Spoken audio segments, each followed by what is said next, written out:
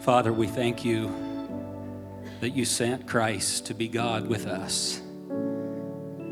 I ask, Lord, today that you will walk with us through the difficulties of life, those that are walking through the valley of the shadow of death.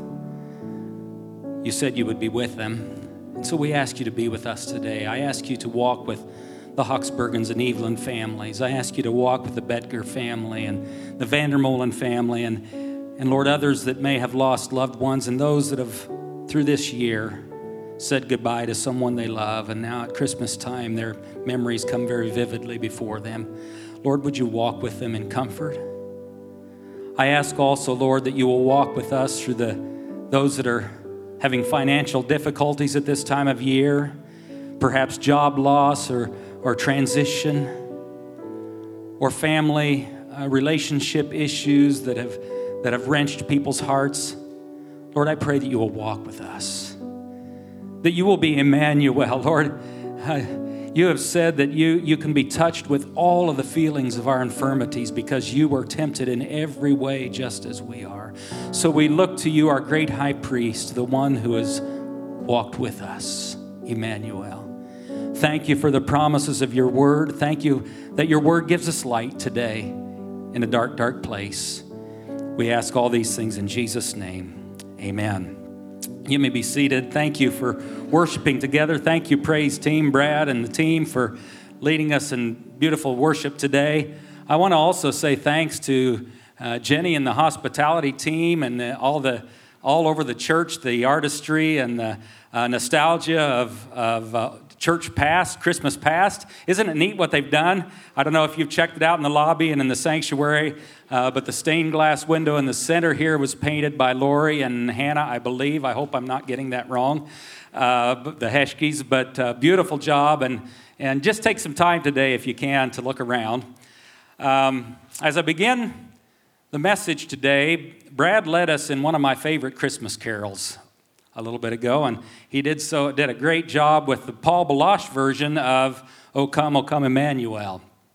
Well, about 25 years ago, I wrote another arrangement for this song for my brothers to sing at a Christmas concert that we were going to do, and I couldn't get my brothers to be here today, and so with the expert help of Nick, I recorded a few tracks on Wednesday. And so I'd like to try this today, and I want you to listen to the words of this song, but I also want you to listen for the very last note of the song. I'm giving you a fair warning, it's not perfect, the pitch isn't perfect, but I hope that you'll hear something a little bit different, a little bit of a different twist on this hymn than maybe you've heard before. So let's try it, Brian. O come, Emmanuel, and ransom captive Israel that mourns in lonely exile here, until the Son of God appear. Rejoice, rejoice, Emmanuel shall come to thee, O Israel.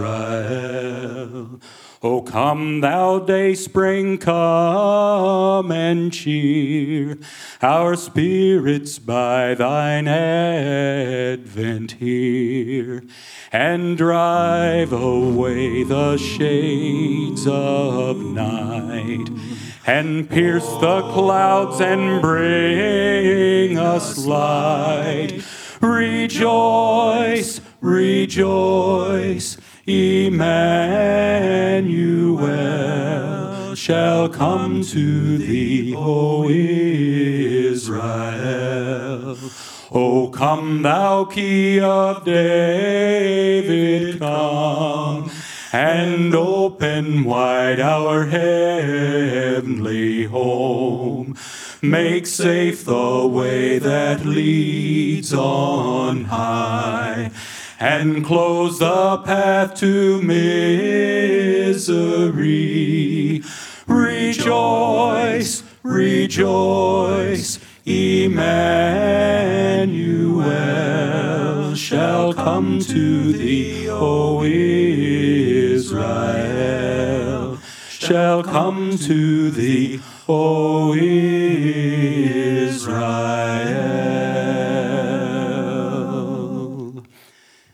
There's three.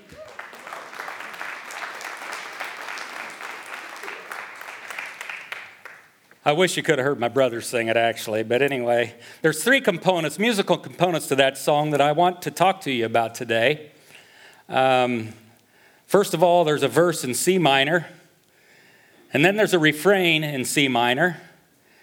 And then there's a C major resolve at the very end. That's a little twist that I wanted to throw at you. Now, for those of you who love music theory, you might, I see, so that good job, all right. You'll probably correct me on this, and those of you that don't like music theory, just bear with us. But there are 24 keys that any composition can be written in. There are 12 major keys, and you can even help me with this. I'll have a little audience participation. You remember the do, re, mi scale, the major scale? Let's do it together. Do, re, mi, fa, sol, la, ti, do. Very good. Now, you want to do the minor scale for me? It's almost the same, just a couple half steps different. I'm going to try it. I might flub it up. Do, re, mi, fa, sol, la, ti, do. Now, in a minor scale or in a minor key, a song takes on a completely different atmosphere and attitude. It's very melancholy. It's sad, kind of dark. And in fact, I was listening to a little bit of music this week, and I heard some songs where they did both in a minor key and then they did it in a major key. And it totally changed the complexion of the song. And so those three components that this song had this morning, we're going to talk about because it's a lot like life. The verse in C minor, the refrain in C minor, and then the C major resolve. And I'm going to break down our lives in that musical genre this morning, and we're going to talk about life in a minor key for a little bit. Life in a minor key. Has anyone lived life in a minor key? Oh, only 3 of you? Come on. The rest of you are just out there dancing for all you're worth, right? Life in a minor key. I have in my hand here a handful of programs. These are people in the last 12 months that I've walked with through the valley of the shadow of death. And this is a snapshot of their lives. There's somewhere between 30 and 40 obituaries here, and they range from one who was 7 days old, little baby Adeline, who passed away just about 2-3 weeks ago, to a saint who was almost 101 years old, and everything in between. Some died from natural causes, some in tragic accidents, some almost before life had begun, some even at their own hand. In this stack of papers, you can find missionaries, saints, businessmen, race car drivers, grave diggers, and drug dealers, all in this stack of papers.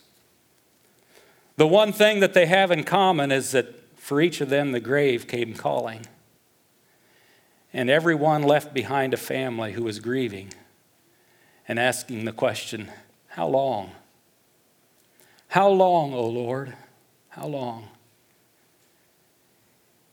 In my experience as the leader of pastoral care ministries here at Third, sometimes my heart almost breaks with the sheer volume and the weight of the pain that people walk through on a daily basis. This is just a small snapshot of what goes on in the life of Third Church and in this community. And I have to admit that there are a lot of times on Tuesday morning when Jane and Carl and I meet that question comes to my mind, how long, O Lord, how long? How long do we have to live under the curse of death and sin? How long do we have to feel the effects of Adam's fall? How long do we have to walk in the valley of the shadow of death? It seems like forever sometimes. And as I was thinking about this, I thought about many different friends that I have, both in this church and around the community, friends in all sorts of different professions, and all of them could be asking the very same questions that I'm asking this morning. I'm thinking of my friends in the medical field, fighting every day against the curse of sickness and disease. New diseases, new bacteria, new things to fight every day. And they must ask the question, how long, O Lord, how long? I'm thinking of my friends in the mental health field, trying to bring healing and surrounded by escalating anxiety and depression that abounds all around. And they have to be asking the question sometimes, how long, O Lord, how long? My aging senior friends, of which I have many, struggling to make ends meet on a fixed income, battling health questions and concerns, fears of dementia, nursing home care, and perhaps most of all, the fear of irrelevance. How long, O Lord, how long must I walk with this curse of humanity? My friends in law enforcement, putting their lives on the line every day in places of rampant sin, civil unrest, and violent hatred. They must ask the question, how long? Oh Lord, how long? My friends in military uniform, in a world where wars continuously ravage and impoverish nations, and sometimes for almost no reason at all. How long, oh Lord, how long? My friends in the political arena, serving as public servants in places of deceit, cynicism, and greed for power. How long, O Lord, how long will our system be so broken? My friends in the scientific community, trying to make sense of a planet that groans and travails with the weight of human indulgence. How long, O Lord, how long? My friends in private and public education, thanklessly training and teaching in a classroom often void of decency and respect. And I have to tell you, my heart just breaks sometimes when I think about the weight that our teachers carry, our administrators. It's a tough world out there, and they're in the middle, on the front lines of it. Then I think of our parents and grandparents, doing their best to equip children to stand strong in an intensely secular environment. So much so that I recall, can I tell you a little story about Asher and Simeon? Now we know Asher and Simeon were two of the sons of Jacob, right? But I'm going to talk about a different Asher and Simeon today. I'm going to talk about my grandson Asher and the New Testament, my New Testament hero who was the first to hold the Christ child in the temple. That's Simeon, okay? Can I talk about that Asher and Simeon today and tell you how they're related? I still remember when my youngest son, Joel, and his wife Nicole came to me and they said, Dad, we don't even know for sure if we've got the courage to bring children into this world. Have you ever asked that question? Some of you young parents? Said everything is so broken. Everything is so against what we believe in. How are we going to be able to be courageous enough to bring children up in this culture in which we live? Well, they must have made a decision because about 10 months later, I was standing in a hospital room here in Pella. And this was in 2006, I believe it was, on September the 22nd. I got a phone call. I was at Pella Corp loading windows. And my son Joel says, "You're a grandpa." I used to make fun of people that were grandpas. I thought, I don't ever want to be one of those. And I still remember running over to the Pella Hospital and seeing Asher for the very first time. And I remember my son Joel handed him to me. You know, when you get your own kids and you receive this bundle, you say, what in the world am I going to do with this?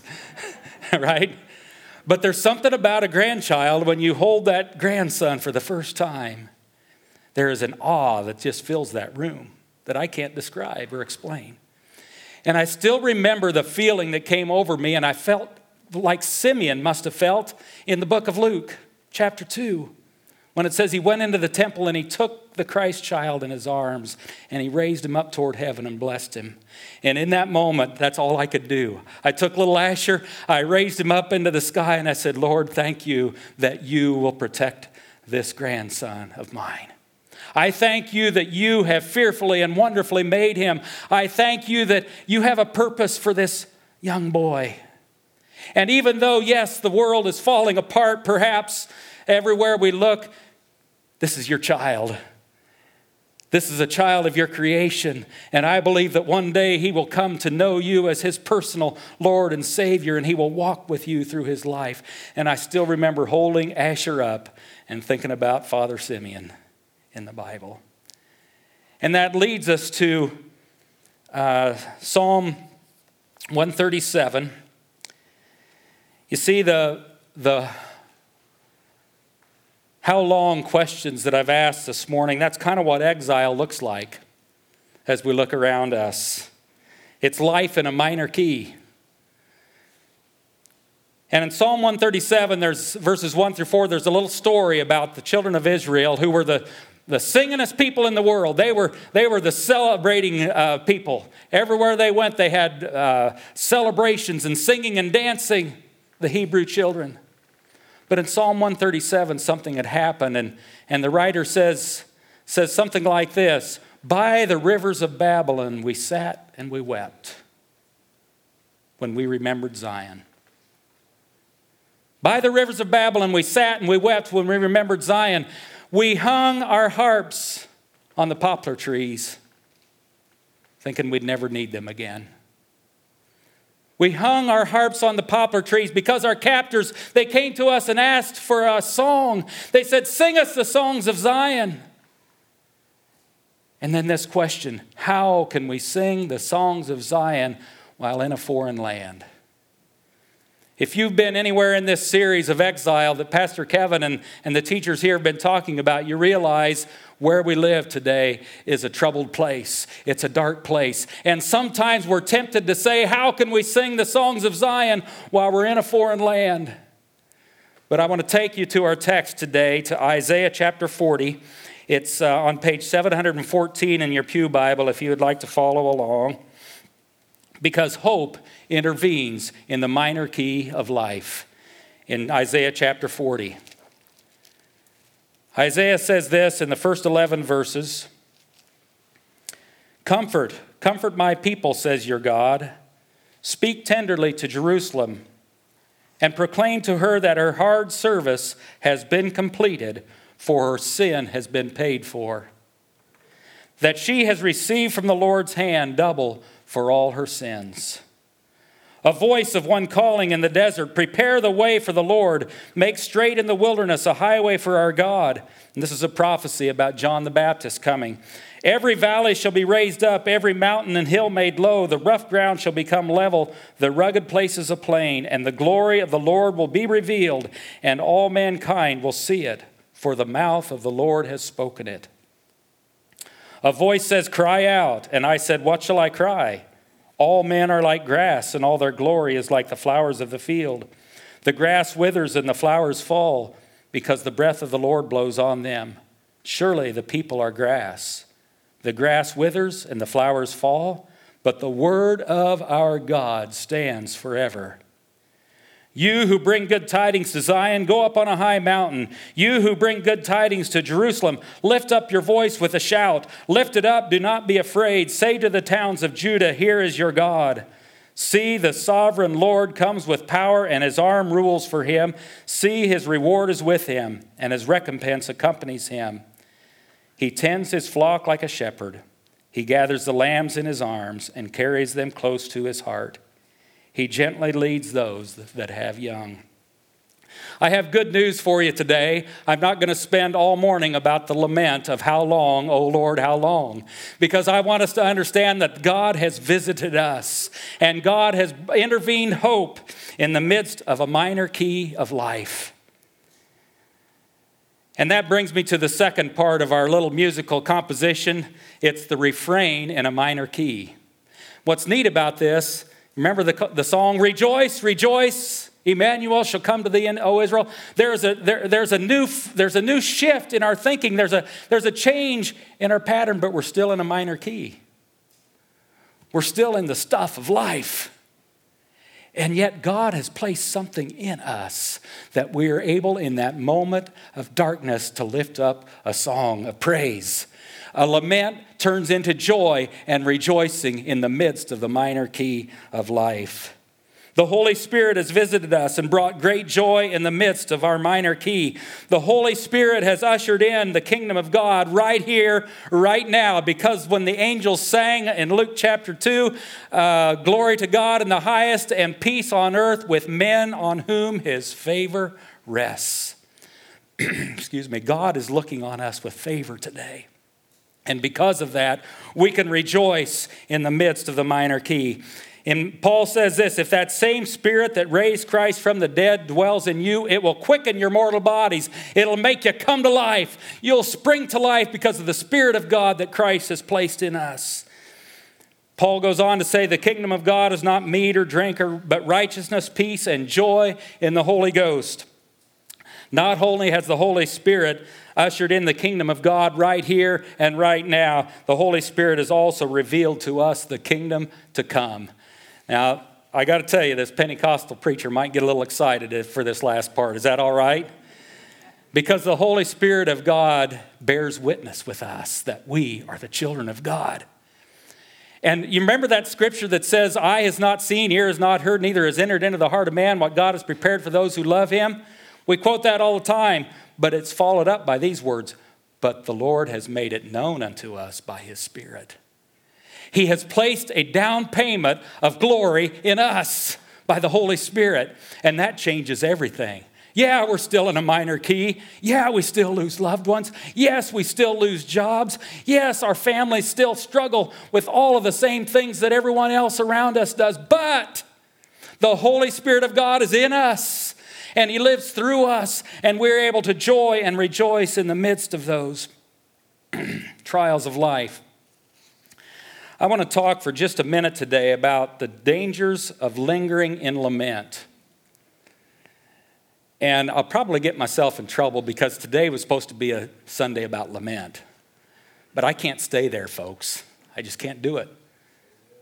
For one thing, I don't think it's right to stay in lament. You might say, oh, well, Jesus wept. Yes, he did. And about 3 verses later, he said, Lazarus, come forth. He didn't stay there. Peter and John walking along toward the temple, they said, they see this lame man. And what did they say? It was kind of a lament. Silver and gold have I none. Have anybody else ever said that? I'm getting nothing for Christmas. Silver and gold have I none. But what's the next word they said? In the name of Jesus Christ of Nazareth, rise up and walk. You see, lament is important for us to recognize the brokenness around us, but that's not where we live. Because of the Holy Spirit of God, we have something to offer. Paul and Silas, beaten and bleeding in a prison. Talk about did they sing a lament? I'm going to stop just for a minute. I'm going to meddle. Think about the New Testament a little bit. Think about the book of Acts. Let's narrow it down to the book of Acts. We've been there for a whole year, right? How much lamenting do you see go on in the book of Acts? Very little. I'm not saying it's not important. We need to have the freedom to lament and to grieve, but not the same way that those who don't have hope. In the book of Acts, you see them when they're persecuted, Paul and Silas in prison. What do they start doing? They start singing praises to God, and the jail is broken wide open. We grieve, but not as those who have no hope. To continue, listen, folks, this is probably the key statement that you'll hear all day. To continually sing the minor key verse over and over again without ever singing the refrain is akin to the children of Israel going round and around the mountain in the wilderness, saying, oh, I wish we could go back to Egypt. You know what? There's a word for that. It's called unbelief. Ouch. If we choose to linger in lament, we are living in unbelief, because the promises of God are yes and amen to those who are willing to believe. Do you believe that today? Yes. So that leads me to the conclusion today of the C major resolve, or the C major resolution at the last of our song. One of the reasons that we can have joy and victory is we know that this is just temporary. This, yes, it can be very difficult. It can be very dark and painful. I am not for one moment saying that it is not that. But we have God's own word that said things are going to change someday, and God is going to resolve everything, and we won't be singing in a minor key in heaven, I don't think. We are going to be rejoicing. Let me just share some scriptures with you. 1 Thessalonians 4, for the Lord himself shall descend from heaven with a shout, with the voice of the archangel, with the trumpet call of God. And we who are dead in Christ those who are dead in Christ will rise first. Then we who are alive and remain will be caught up together with them in the clouds to meet the Lord in the air. So shall we ever be with the Lord. Hallelujah. Revelation 19, then I saw heaven standing open, and there was before me a white horse, whose rider is called Faithful and True. With justice he judges and makes war. His eyes are like blazing fire. He has a name on his robe and on his thigh that says King of Kings and Lord of Lords. The kingdoms of this world will become the kingdoms of the Lord and of his Christ, and we will reign forever. Revelation 21, then I saw a new heaven and a new earth, because the old heaven and earth had passed away, and there was no longer any sea. And I, John, looked, and I saw the holy city, the new Jerusalem, coming down from God out of heaven as a bride beautifully dressed for her husband. There was a voice that said, now the tabernacle of God is with men, and I will live with them, and they with me, and I will wipe away every tear from their eyes. There will be no more dying, no more crying, no more pain, for the old order of things has passed away. And then the voice from heaven said, behold, I am making everything new. And then he said, write this down, for these words are trustworthy and true. I am the Alpha and the Omega, the beginning and the end. He who overcomes will inherit all this, and I will be his God, and he will be my son. You know what? That changes our minor key considerably, doesn't it? The minor key of life, when we can get a picture of heaven, that Holy Spirit that bears witness with us, it's a down payment of the glory that we will receive. It makes a complete difference in how we walk our lives. Should we lament? Yes.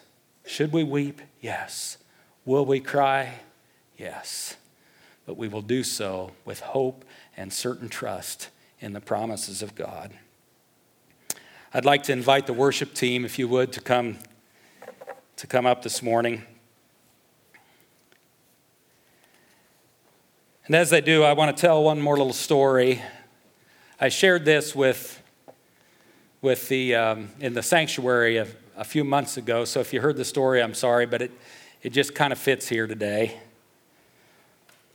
One of the obituaries that I have here was of a young man, 19 years old, by the name of Benjamin Van Wyk from Sully area. I remember when I got the call that he had been tragically killed in a farm accident. I wondered if I could officiate his funeral. This was in August, last part of July, first part of August. Now, Ben had had a tough life. He was an orphan from Russia who was adopted by a family here in Iowa. And after he and his sister had moved here to Iowa, the family that he was adopted in fell apart, and there was a lot of ugliness that went on, and Ben just had a tough life. He had some learning disabilities. He would never be at the top of his class. but Ben loved to wrestle. And I remember at the memorial service, we had a very fitting tribute to Ben and to the grace of God in his life. He loved the Lord. But there was a heaviness. There was just nothing positive that I could think of to say that would lift our spirits that day. Because everything about Ben's life just seemed like it was lost. Life in a minor key had been snuffed out. And I remember on the way out to the cemetery thinking, what can I say as we lay Ben to rest in the ground? And we got out there, and the wrestling cheerleaders were lined up on this side of the casket, and they were just crying buckets. Ben was one of their best friends. And on the way out to the cemetery, before I got there, I had this crazy little song going through my head. And it's an old Johnny Cash song, of all things. And believe it or not, Bethel Music has reinvented this song. I never thought Bethel Music would do Johnny Cash, but they have. And at the end of the committal, I just started singing this old Johnny Cash song. Ain't no grave gonna hold this body down. Ain't no grave gonna hold this body down. When I hear that trumpet sound, I'm gonna rise right out of the ground. There ain't no grave gonna hold this body down. And by that time, the whole crowd was singing, and you can join. Ain't no grave gonna hold this body down. Same line. Ain't no grave gonna hold this body down. When I hear that trumpet sound, when I hear that trumpet sound, I'm gonna rise right out of the ground. There ain't no grave gonna hold this body down. And I want to tell you that at that moment, the scene completely changed. Now, there wasn't dancing, there wasn't anything like that, but all of a sudden there was hope. There was the realization that this is not it, that God was going to resolve all things one day. And if I can tell you how that ended, it was the coolest thing I've ever saw. The cheerleaders, they were still bawling, but they got up and they did a Go Fight Win, Linville Sully Hawks cheer to send Ben off. I want to tell you today that the promises of God make a difference. We can live in hope, we can live in victory, even in the lament, in the minor keys of life, because He is here. He is Emmanuel. He is God with us. I invite you to worship with the team as they lead us in a reprise of that song. If you'd like to, please stand.